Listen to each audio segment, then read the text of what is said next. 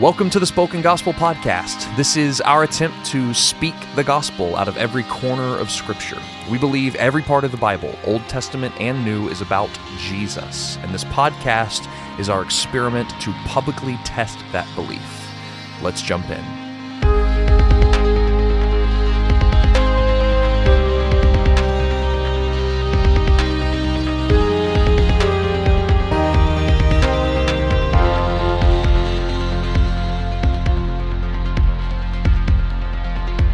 Well, welcome everyone to the Spoken Gospel Podcast. Thank you so much for joining us. Welcome and thank you. Yeah, we are continuing in the book of Deuteronomy today, and we're going to be going through the misnamed book of Deuteronomy. The translation error named book. Yes. Still my favorite fact about Deuteronomy. It is. It'll probably keep coming up. And we talked about that in the introduction episode. So if you missed that, That's right. Like, wait, what? What do you mean it's misnamed? Go back and listen to the introduction. At one point in Deuteronomy. No, okay. don't explain it to them again. Fine. Because then that's the hook to get them to go listen. You got to go back and listen to it. And so we're in chapter 7, and we're going to go through chapter 9. Although 7 through 11 kind of form a literary unit. So essentially, Moses, that's the right character. I was going to say Abraham for a second. Yeah, Moses don't do that. Is kind of introducing his people to a bunch of laws that are going to come in starting in chapter 12. And so he's kind of reorienting them around the first 4 of the 10 commandments, saying, be faithful to God, remember what he's done for you, do not forget him, let him be your God alone. And that's kind of like a theme from chapter 6 all the way to chapter 11. And it's really like, trust God, remember God, fear God, do what he commands. And then he lists the commands afterwards. Yeah, if you read straight through 7 through 11, which I highly encourage you to do, so you will feel like it's a bit repetitive at times, where it's like, don't forget the Lord, remember the Lord, obey the Lord, love the Lord, because he loved you, he saved you, he rescued you. So remember the Lord, don't forget the Lord. And it feels very much, and that is, I think the point of this whole passage is like, remember what the Lord has done for you so that your heart will love him and then you will obey him. Like, even that's though kind of Deuteronomy means second law, and even though that's a mistranslation, it's actually kind of helpful here because in chapter 7 through 11, Moses is kind of expounding upon the first 4 commandments of the 10 commandments. Right. And then from 12 to 26, he's kind of expanding on the last 6 of the 10 commandments. So it does make sense to name it that way, but like that's kind of what's happening here. He's expounding on love the Lord with all your heart, soul, mind, and strength, love your neighbor, and don't have any idols before me, keep the Sabbath day. That's kind of where he's at right now for these 5 chapters. Right. But now we're just going to kind of walk through these cycles, because there's little, I hate nuggets. This word. Yep, that's exactly the word I was going to say. little tenders, little chicken gospel tenders.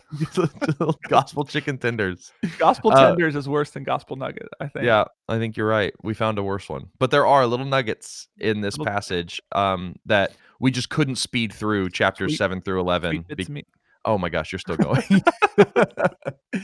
Because there's just some really great stuff in here, and some things that should sound really familiar to you if you are a New Testament reader. And so the first one I would want to point out is in chapter 7, verse 6, where God says why he saved Israel, why he chose Israel over every other nation on the face of the planet. And that was not because they were more numerous than anyone else on the planet or more powerful. In fact, they were the smallest and fewest and weakest people group on the face of the planet. And that's why God chose them.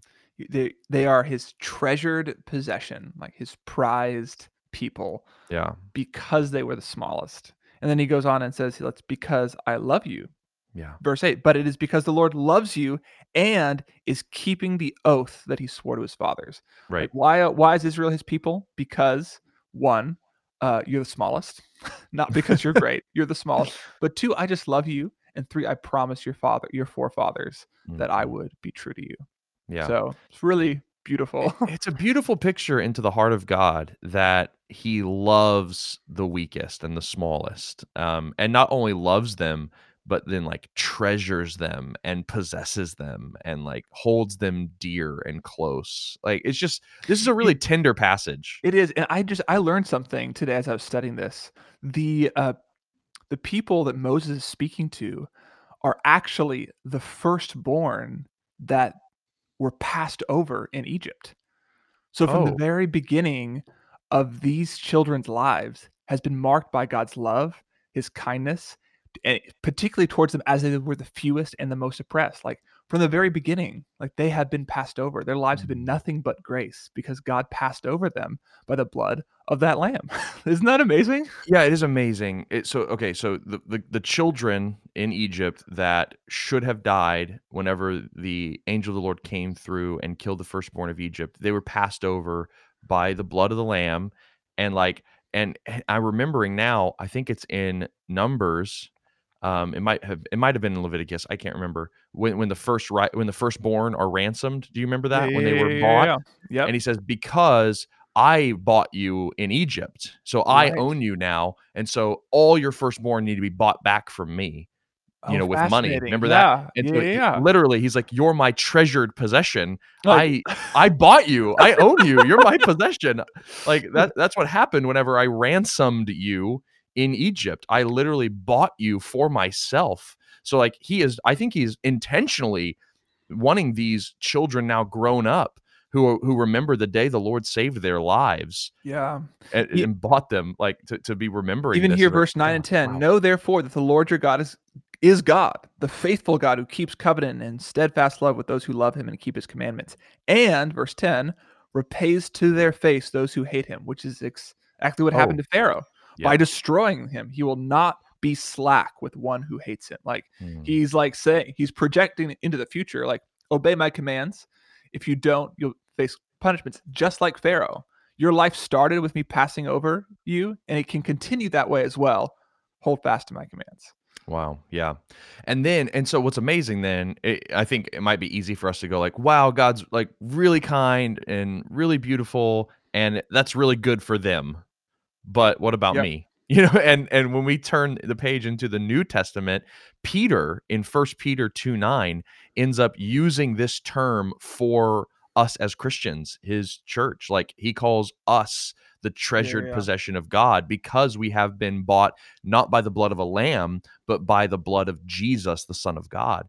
And so Yes. now we are this treasured possession. And he goes on to say, once you were not a people, but now you are God's people, right? And so this Yeah. chosen language here, we might think like, well, Israel was chosen, but I was like, I don't know, like an afterthought if I'm a Right. Gentile, you know? And it wasn't because you were particularly great, but it's Right. because you were particularly needy. You were Yes. fewest. God decided to love you. He is keeping a promise he made to people beforehand.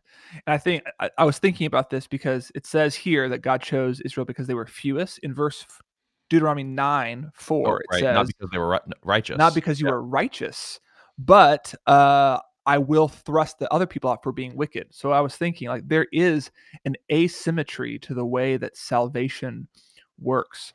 The way that we are saved is not by good works, it's Right. not by being righteous. It is by being needy, by being fewest, and by being God's prized possession. And Mhm. because we are his prized possession, we obey and we enter into the promised land. But if we are wicked, we are cast out. So, like, Mhm. it is not our good works that get us into heaven, but it is our wicked deeds that do cast us out of his kingdom. Oh, I So, do understand. you see what Yep. I'm saying there? So, like, I Yes. think that's interesting. I thought that was interesting here, and it's true in the New Testament as well. Like, we Yep. don't gain entrance into heaven by doing enough good deeds. Even in Revelation 21, those who are thirsty come, and the evil sorcerers, sexually immoral, are cast Right. out. Like, Mhm. there is, like, it's the needy, it's the weak, it's the people who recognize that they are not righteous who are welcomed into the kingdom, and those Yes. who reject God's way who are cast out. Yeah, I I just just wanted think that's really good news. It's also helpful for why it might be hard for us to hold those things in tension, where it's like, well, I know that if I'm wicked, I'll be cast out, that kind of right. thing. And it's like, so therefore I must be good to be accepted. It's Yes. it's really hard for us to hold those things in tension. I mean, I was Whereas, reading yeah, verse the 20 Bible doesn't. 12. It says, "And because you listen to these rules and keep them and do them, the Lord your God will keep his covenant with you." So it sounds like super conditional. Do Yes. this, then you get entrance to the promised land. But actually, what comes before the doing this is being God's treasured possession. And Wow. like, we always want to, like, short circuit those and put the good works before being a treasured possession. And that's not the way God's salvific economy entering into the new Eden works ever. Right. Not Yes. even in the Torah. Like Right. it's always been grace first, obedience second, and then you enter. Yes. Oh, I love that. And I just think it's a really good reminder for us. And I think this should come and kind of gut check us as Christians and go, why are you a Christian? It's not because you were particularly intelligent and figured out that you should put your faith in Jesus. It's not because you won the culture lottery and happened to be born in a Christian family, right? It's not because you were smarter than your unbelieving siblings or like more spiritual than them More that you righteous, more right? Yeah. righteous. Like what I'm saying? It's like, no, if you're a Christian, it's because you were acutely in need of a savior. It You were reminds about me to die. of Kanye West's new album that just dropped. Yeah, I've listened to it a couple times. So like his song Hands On. So Yep. like we could debate whether or not he's a true Christian, but he seems to be professing Jesus is Lord, Yes. Jesus is King, and Right. he says, "You Christians are the first ones to judge me." That's right. Like I'm like, and it was like hard for me to hear. It was convicting for me to hear that because like, really, you've been Yeah. kind of a sinner your entire life. I have 8 records. I listened to My Beautiful Dark Twisted Fantasy, and Right. you said I am a god. So like, I'm pretty unsure that you could actually be a Christian. But like, he's right to rebuke me there because it's Oh, not yes. based on Kanye's righteousness that No. he's a Christian. It's based on his neediness, which is Yes. he actually admits in his album. Anyway, Yeah. No, it's Israel's true. Kanye in Oh our my analogy. goodness. Hilarious. Oh man. Yeah, okay, that's good. Okay, let's keep going to another famous statement in chapter 7.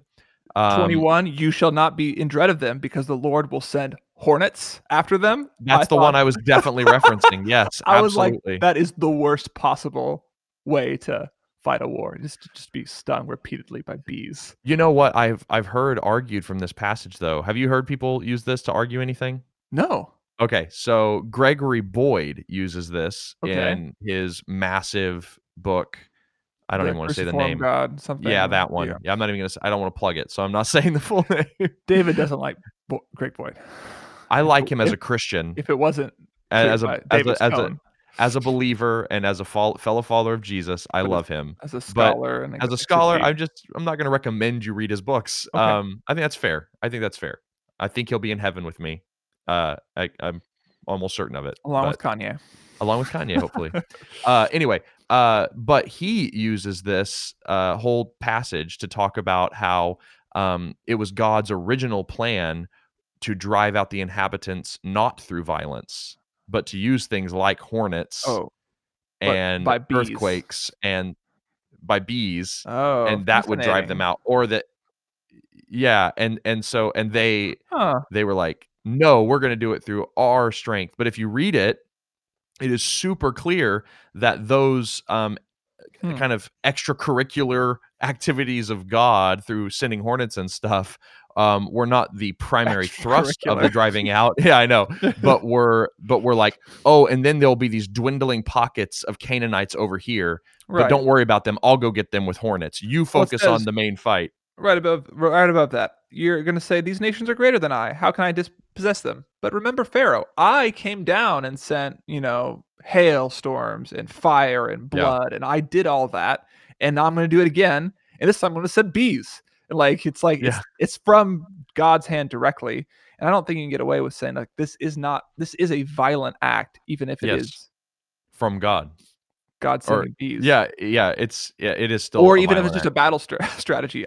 Etymological not etym what's that what's the word for bugs? Like the scientific Oh, term? entomology. Entomological warfare is a thing. Entomological It's a warfare. thing. I didn't realize this, but, like, Is that throughout a band name? history, it's called it. Like, it's a thing throughout history. People, like, would put beehives on catapults and catapult them into cities, and, What? like, So, yeah, entomological warfare. There you that's go. coming.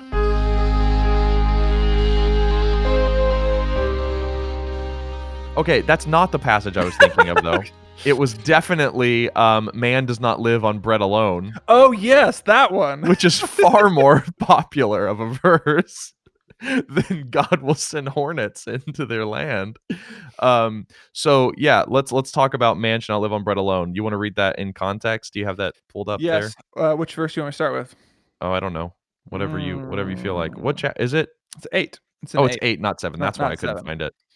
Yeah. So it's yeah, let's just start with verse 2. You And you shall shall remember. Yo, go ahead. oh, Yep. we could at the same You want time. to do it at the And same time? and you shall remember the whole way that the Lord your God has led you these 40 years in the wilderness, that he might humble you, testing you to know what is in your heart, whether you could keep his commandments or not. Pause right there. I Yeah. think what he's doing is he's setting up the manna. He calls it a test. It's the same Yes. test Adam and Eve had in the garden between following God's commands and Oh, not dang following it. his commands, his Yeah. word, keeping his word, not keeping his word. And he humbled you and let you hunger and fed you with manna, which you did not know, nor did your fathers know, that he might make you know that man does not live by bread alone, but man lives by every word that comes from out of the mouth of God, which was the point of the Garden of Eden narrative. You cannot live by the tree of the fruit alone, only by the word of God, which was Yeah. do not eat that fruit. So I think this is actually it was Israel's test. It was their test in the border of Eden. Can Yeah. they enter in? And they failed it. But it's also the same test as before us right now. Like life and death, blessing and cursing. Like Right. what Moses ends up doing is he pulls this thread all the way to chapter 30 and he gives the new generation the same test the old generation had and the same test Adam and Eve had on the border of the garden. Will you choose life or death? The word of God or your own opinion of what the word of God should be and Wow. should do. So I Yeah. think that's meta I level think what's happening. exactly what I was about to say. I think that is what we could call maybe the canonical context of this passage. I think the immediate context of the passage, which does not at all is not meant to be at odds with what you just said, because I think it's 100% right. It Is even is describes the fact here that he clothed them. So just like God clothed Adam and Eve oh my goodness. after You're right. the fall, he clothed them after their failure to eat the manna in the wilderness. Like it's, I Yep. think, anyway, That's continue. crazy. So, but in the immediate context, he's talking about whether or not you will obey God's commands, and if you obey them, it will be life for you. If you disobey them, it will be death for you. And he's like, now think about this. When you think about how you sustain your life, what do you think about? Especially as a nomadic tribe living in the wilderness, you think food, and we Mhm. survive on manna. Like manna is life to us, and we often think like hunger, like hunger is life and like eating is life. And if I'm going to sustain my life, I need to eat. But what God is trying to prove to them in this little beautiful saying that man does not live on bread alone, but by everything that comes from the mouth of God is that it's not bread is not life to you. That sustains your physical body. True life and what will really sustain you and what will really lead to ultimate flourishing and ultimate life is obeying my commandments, is Yeah. keeping my commands. That is life to you. The manna is Yeah. also the word of God. So like, and what is Right. lost in the garden is restored by the Torah. When you obey the words of the Torah, you gain the garden. Like, I Oh, think I that's what's see. does that make Let sense? me kind of let me repeat it back. Did I so when Yeah. we obey the commandments of God in the wilderness, we also get the garden, which is being like what, like foreshadowed by God providing food in manna? Well, it's, the test was eat the manna at the appropriate time Right, not on and the Sabbath. not Don't on the hoard it Sabbath, up. Don't do get all too that. much. Yeah, In okay. the same way, it was like, "Do not eat of this tree, eat of the other trees. That's what will sustain you, not this disobedience." And so when we eat of the manna, the word of God, the law of God, we would have stayed in the garden. If Adam and Eve would have eaten the manna of the other trees in the garden and not what they decided, they would have stayed in the garden. Here too, when they trust the manna of God, the word of God, the law of God, to Mhm. eat the manna in its proper time, they will enter the garden. For the new generation, it means that when you obey the word of God, as I've laid out in the commands in the book of Leviticus, in the Torah, you will enter into the garden as well. Does that make sense? Is that That yeah, better? that's making more sense. So what's crazy then, if I'm hearing you right, is that obedience to God is akin to feasting. Like, eating, and Yeah. it's a good thing, like, Yeah, yeah, come yeah. and eat free food that came from heaven. It's just here, and maybe, like, take a double portion on Friday so you can just chill out on Saturday on the Sabbath, Yeah. like, that was the commandment. I Yes. made a whole garden for you. Yeah. Go enjoy it. Eat it. This doesn't sound like a burdensome command to me. It just sounds like good news. Right. And that is keeping the commandments of God. We don't view the commandments and laws of God like that. We view them as restrictive and prohibitory, and like they're going to weed out life for us. They're going to Yeah, make yeah, it yeah. make life not worth living. But no, he's saying following the Torah and the commands that are set out for you in it is like eating the harvest of a whole garden. Which is why when Jesus does this miracle in John 6, there are 12 baskets of leftovers. Like, there is a feast found in the word of God. Man can't just eat bread. He must Right. eat bread and the word of God in order to survive. Like, what happened in Israel? They ate the bread, they ate the manna, but did not eat the word of God and Mm, experienced exile. So right. we as Christians looking to Jesus must eat the bread that he provides, which he says is his own body, but Yes. also him as the word of God, the Torah incarnate. Mhm. So he which is so John says Jesus is the word of God. And so I was trying to think of like a really concrete picture of that, but I think it's just communion. In communion, you do not eat bread alone. You eat bread and the word of God, his blood shed for you, the blood Yeah. and the wine. It's a symbol that we do not live by bread alone, but by every word that proceeds from the mouth of God, Yeah. Jesus' body and his blood. Right, and it was a test to see what was in their hearts, and so, like, in John 6, most scholars agree this is probably not pointing to communion itself. At No, least it's a peripheral thing. It's definitely a secondary meaning, but it communion is about John 6. John 6 is yes. not about communion. That's a good way to put Yeah. it. And so, but this whole eating the flesh of Jesus is paralleled in John 6 with believing that he is the word of God from eternity past, like believing who he is, believing that he is the ultimate manna from heaven that will sustain us. And so, like, believing in him is not living on bread alone, but by the word that came from the mouth of God. The Yes. yeah, the other thing we have to talk about is Jesus' temptation in Yes, we Matthew do. 4. Just to Yeah. back up what you just said, Deuteronomy 9, verse 22, Moses tells the people, the main sin in all this was your lack of belief in God. It's like, that's exactly what you Oh, said. Like, yes. Moses points us back to there. It's like disobedience, yes, but really a lack of faith. Like, you did not take God at his word. You did not Mm, trust the word of God. And as a symptom of that distrust, you therefore disobeyed. yeah, that's really good. That's really good.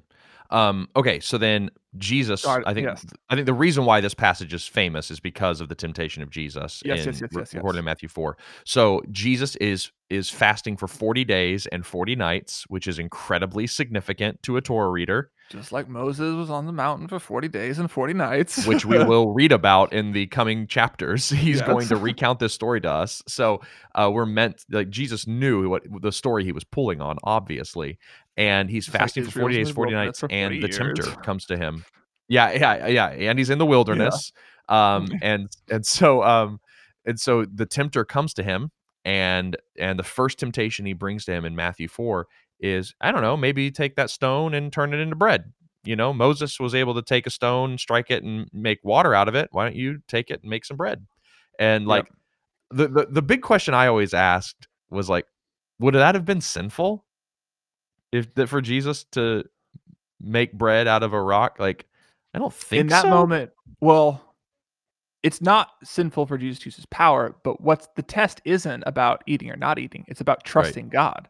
So Yes. for Jesus to make the bread in that moment would be to say, I do not trust God to To provide for me. yeah. Mhm. So I will take it upon myself, just like the people of Israel did when they gathered more bread than they should have. So if Jesus was to make the bread, he would have been repeating the sins of Israel. So what does he do? He gives them Moses advice. No, man shall not eat by bread alone, but by the words that proceed out of the mouth of God. I will obey the commandments surrounding the manna, and I will only eat what the Father gives me. Yes. Oh, that's good. That's I really don't good. think Yeah. I've heard it that clearly either between like the disobedience with the manna and Jesus' obedience.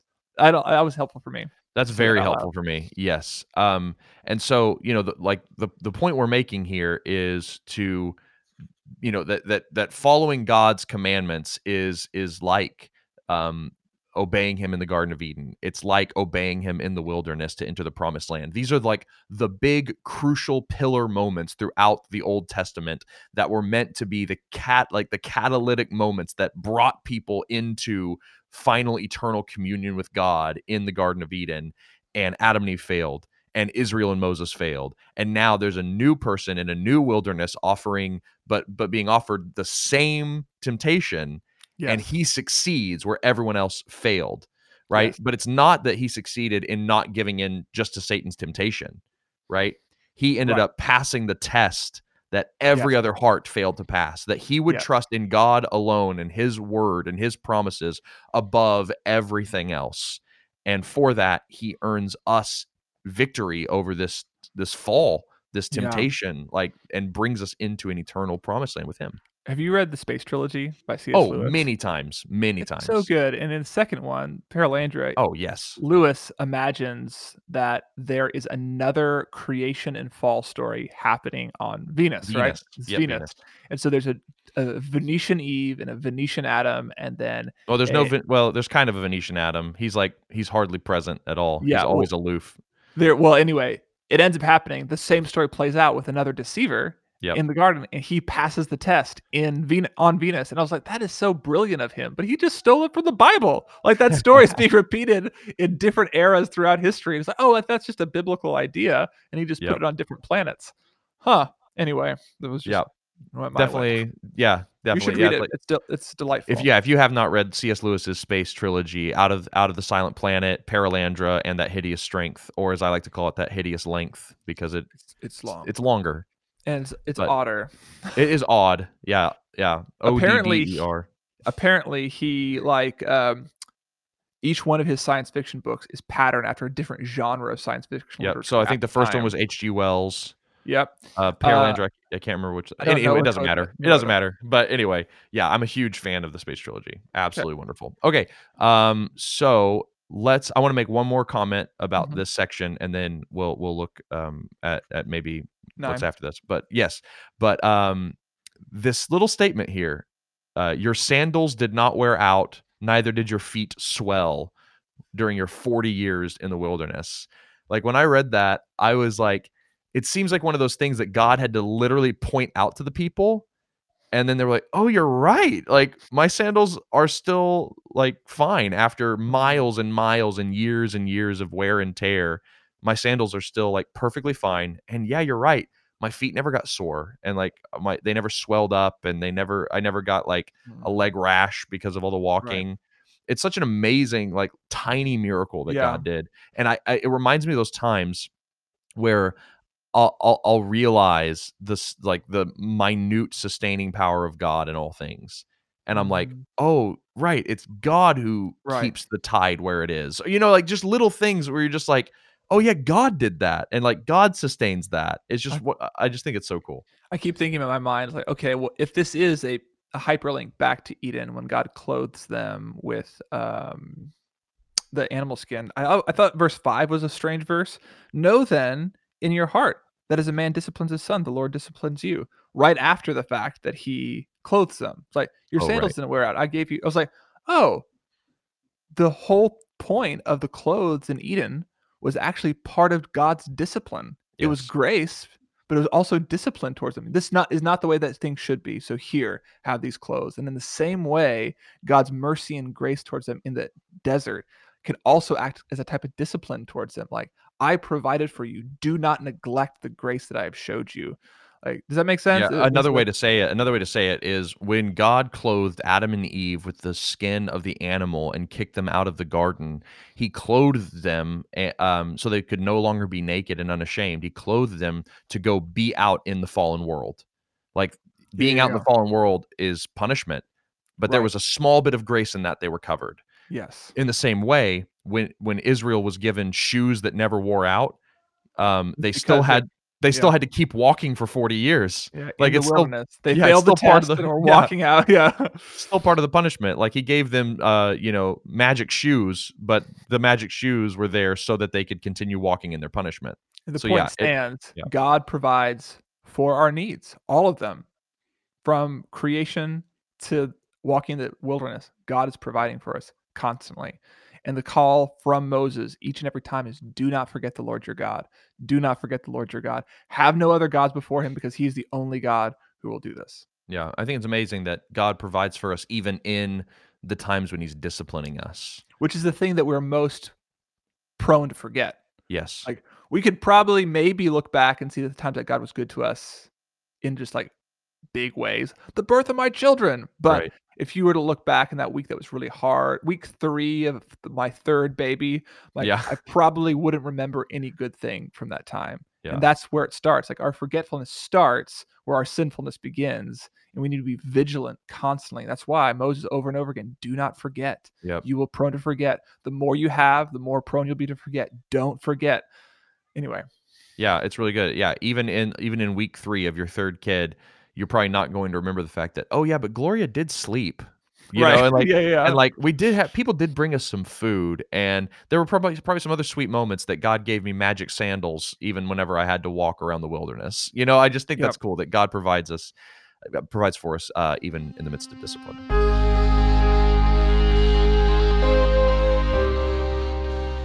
Okay, and you just said something else too that I just want to touch on before we move to chapter 9.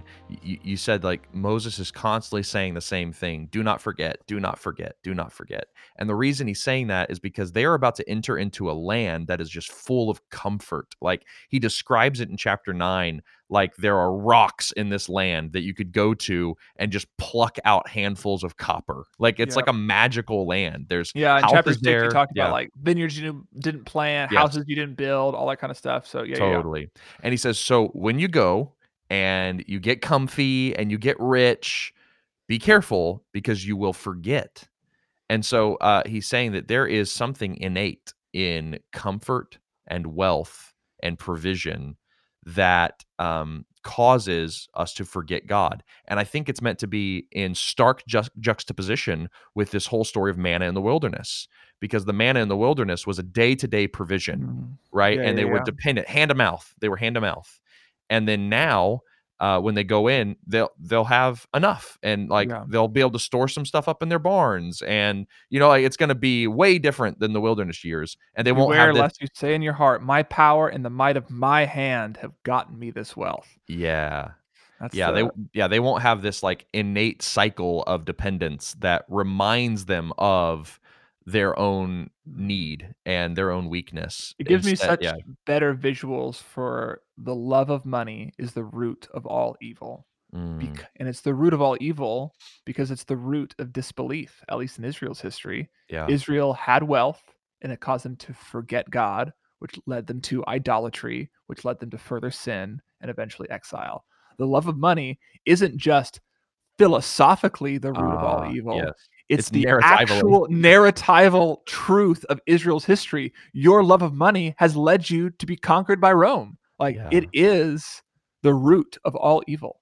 Yeah. So I just think it's a good warning for us then, even there on the lips of Jesus, where it's like, let's just, especially if you're listening to this and you're a Western Christian who has the capabilities to listen to a podcast on your iPhone, like you definitely qualify for this warning, as do Seth and I, that we must be careful that we do not grow so comfortable that we forget God. Now, what he does not say is, you're going to go into this land and it's going to be super blessed. So don't enjoy any of the blessings. It's evil to enjoy a vineyard that you did not plant. That's not what Yeah. he says. He He says says, he says, just be careful. "Remember me." He says, "Remember the Remember. Lord your God, for it is he who gives you power to get wealth, that he may confirm his covenant that he swore to his fathers." Like, if you have wealth, great, but it comes from God. Yes. Don't, like, assume you have that's from you. Actually, Nebuchadnezzar says it in the Yes. book of Daniel. He's like, "Look what I've created by my hand and what I've done for the glory of my majesty." And he goes insane in the next chapter because he's like he goes against this right here. It is the root of Yes. all evil. Yeah, it's Totally. good. So I just wanted to bring up that warning. And how do we fight complacency and forgetfulness and comfort? We fight it by remembering God's faithfulness, because that's what happens for the rest of chapter 8. He says, "Just remember that I brought you out of Egypt and I saved you and I provided for you." So just like thankfulness is the antidote for complacency. So just Yeah. rehearse the gospel to yourself. Like, remember that Jesus died for your sins and that you were a nobody from nowhere going nowhere until That Jesus God bled for has you. created the world and he's making a new one for you, and that everything that you have, even now, even if it's an iPhone, came from God. You Yes, don't ultimately have ownership of that thing. Like, that's right. that's the heart of true thankfulness, is to know that all things come from God. Yep. Okay, one other thing, and hopefully this can just be a quick note, but I just want to touch it. It said, I think this is at the top of chapter A 9. He says, Facebook poke. a Facebook Remember poke, remember little those? poke. Do they Yep, a still do little. that? I don't know. I don't get on Facebook. But here's a Anyway, little Facebook poke. If this is outdated, sorry, we're dinosaurs. But I mean, we don't even know if it's actually a thing, so I think we're on the cutting edge. Like, we're so out of touch with Facebook because we don't that's even know we've who moved poke on. is. We moved That's on. right. That's right. We're not old. We're progressive. Yeah. Exactly. I love That's that. exactly So right. that's the lie I'm gonna tell myself. And so at the top of chapter 9, I believe, it talks about how when you're gonna enter into the land, there's going to be these towering cities and the sons of Anakim, right? And don't be Yep. afraid of them. And I just wanted to mention this again because mainly because it's been an obsession of Seth and I to speculate and study Who are the giants who of are the Anakim giants. of And Anak? if you'll remember, if you want to go back to our Numbers 13 podcast, we talk about this more at length about, were there the spiritual descendants of the Nephilim from Genesis living in this land? And so I'm not going to go into detail. I just want to point out one It's quick thing like because we settled it in, I teaser. think, between us. We settled it back in Numbers 13, at least for our Yeah, consciences. yeah, we settled it for ourselves, but maybe no other scholar That's right. would, Absolutely right. think Yeah. the same, But but yes. it's brought up here again. So he says, "Hear, O Israel, you are to cross over the Jordan today to go in and dispossess the nations, greater and mightier than you, cities great and fortified up to heaven, a people great and tall, the sons of Anakim, whom you know, and of whom you have heard it said, who can stand before the sons of Anak." Yeah. And so, what I wanted to point out here is that what I think Moses is doing at the top of Deuteronomy 9 is he is using heightened language to overemphasize the enemy that they are about to go face, just Mm. like the older generation did back in Numbers 13. They overinflated and Oh, yeah, spread yeah, yeah. rumors that, oh man, these are the descendants of the Nephilim. These are the sons of Anakim. They're giants there. Can't defeat them. Yeah, we can't defeat them. And he's like, look, they are, like, let's say they are greater and mightier. Let's say that they're even the sons of Anakim. In fact, let me quote, as you have heard it said, these are the sons of Anak. He's quoting the older generation, Yeah, but yeah. he's using all this hyperbolic language. He's saying, yeah, and their cities are fortified all the way up to heaven. Like, they're higher than the skies. Like, he's using really inflated language. And I think he's doing this in order to show the power of God to use this weak nation to defeat a mightier nation. Maybe not the spiritual descendants of the Yeah. Nephilim, but even if they were, like, God's power would crush them Know because, therefore today that he who goes over before you as a consuming fire is the Lord your God. yep, He will destroy them. exactly. So I just think Yeah, it's meant to magnify the power of God and the yeah. weakness of Israel. So Good. anyway, just Good wanted to deep touch it. good deep poke right there. It's like Little Facebook poke. Okay. So and it's good that you brought up that he's quoting the old generation, because what happens throughout chapter 9 is a rehearsal of all the times that Israel has been Yes. faithless Faithless. throughout their time in the wilderness, not only on the border of Canaan, but also at the foot of Mount Sinai with the golden calf. Like, Israel has a history of not believing God, even though God is faithful to him. Yes. And this is where we'll end the podcast today, but the story continues in 10 and 11 with the second giving of the table of the 10 commandments, and like the resolution to Israel's faithlessness. And it ends in God's faithfulness towards them again. So Yes. anyway, right now for this moment, we're kind of like drilling down on what precisely was going on in the heart of Israel that made them disbelieve over and Yeah. over and over again. And I think, why is this here, this little narrative turn into, let's focus on how faithless you were, Israel, and how terrible you were and how messed up you were. It's because there is this statement that Seth's already talked about, that that Moses is warning them, when you go into the promised land and you have all this military victory and you get all this wealth, remember, it's not because of your righteousness. It's Yep. because of their wickedness. And we talked about that a little bit, Yep. but it just reminded me of Romans 9, where you get these two things. Romans 9:11 says, so actually, sorry, let me back up. There's two things Yeah, God yeah, yeah. says here in chapter 9. He says, it's because of their wickedness and because I made a covenant to your forefathers. So it's my faithfulness to the covenant, and because I want to punish the wicked. And that's the same reasons that Paul gives in Romans chapter 9 for this thing that we call election, is that God chose some and didn't choose others. And like that's the same language that's being used here in chapter 7 and chapter 9 of Deuteronomy. He's like, I chose you out of all the nations. Why? Because you were weak and Right. not because you were righteous. And so in So Romans Paul's 9, literally in Romans 9 talking about God's choosing of Israel, like, as a yes, nation. Like, he's exactly. giving his commentary on Deuteronomy. God's Yes. explaining why he's chosen Israel, and Paul's saying, "Remember how God chose Israel?" Like, he's Yep. talking about this passage, yes. And when he does, he gives the same two reasons. In Romans 9:11, he says, "So that God's purpose for election may continue, which was his faithfulness to Abraham, Isaac, and Jacob." It's so that he might show his faithfulness to choose people despite their unrighteousness and despite their Yeah, weakness.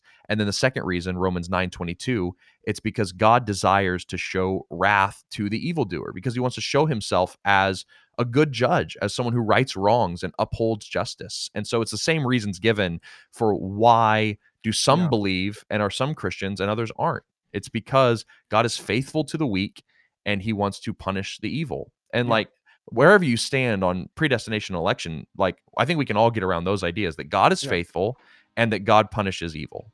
yeah, So that's exactly anyway, right. That's exactly right. I was yeah. gonna say something, but I forgot, so Okay, well, good. That's always a good place to end a podcast is on forgetfulness.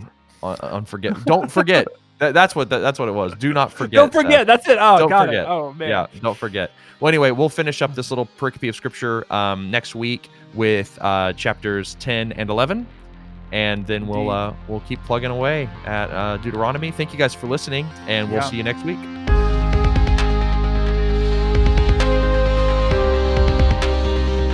Thank you for listening to the Spoken Gospel podcast. Spoken Gospel is a nonprofit dedicated to creating free, gospel-centered media that speaks the gospel out of every corner of Scripture. So to join us in our mission and view our resources, we invite you to visit spokengospel.com.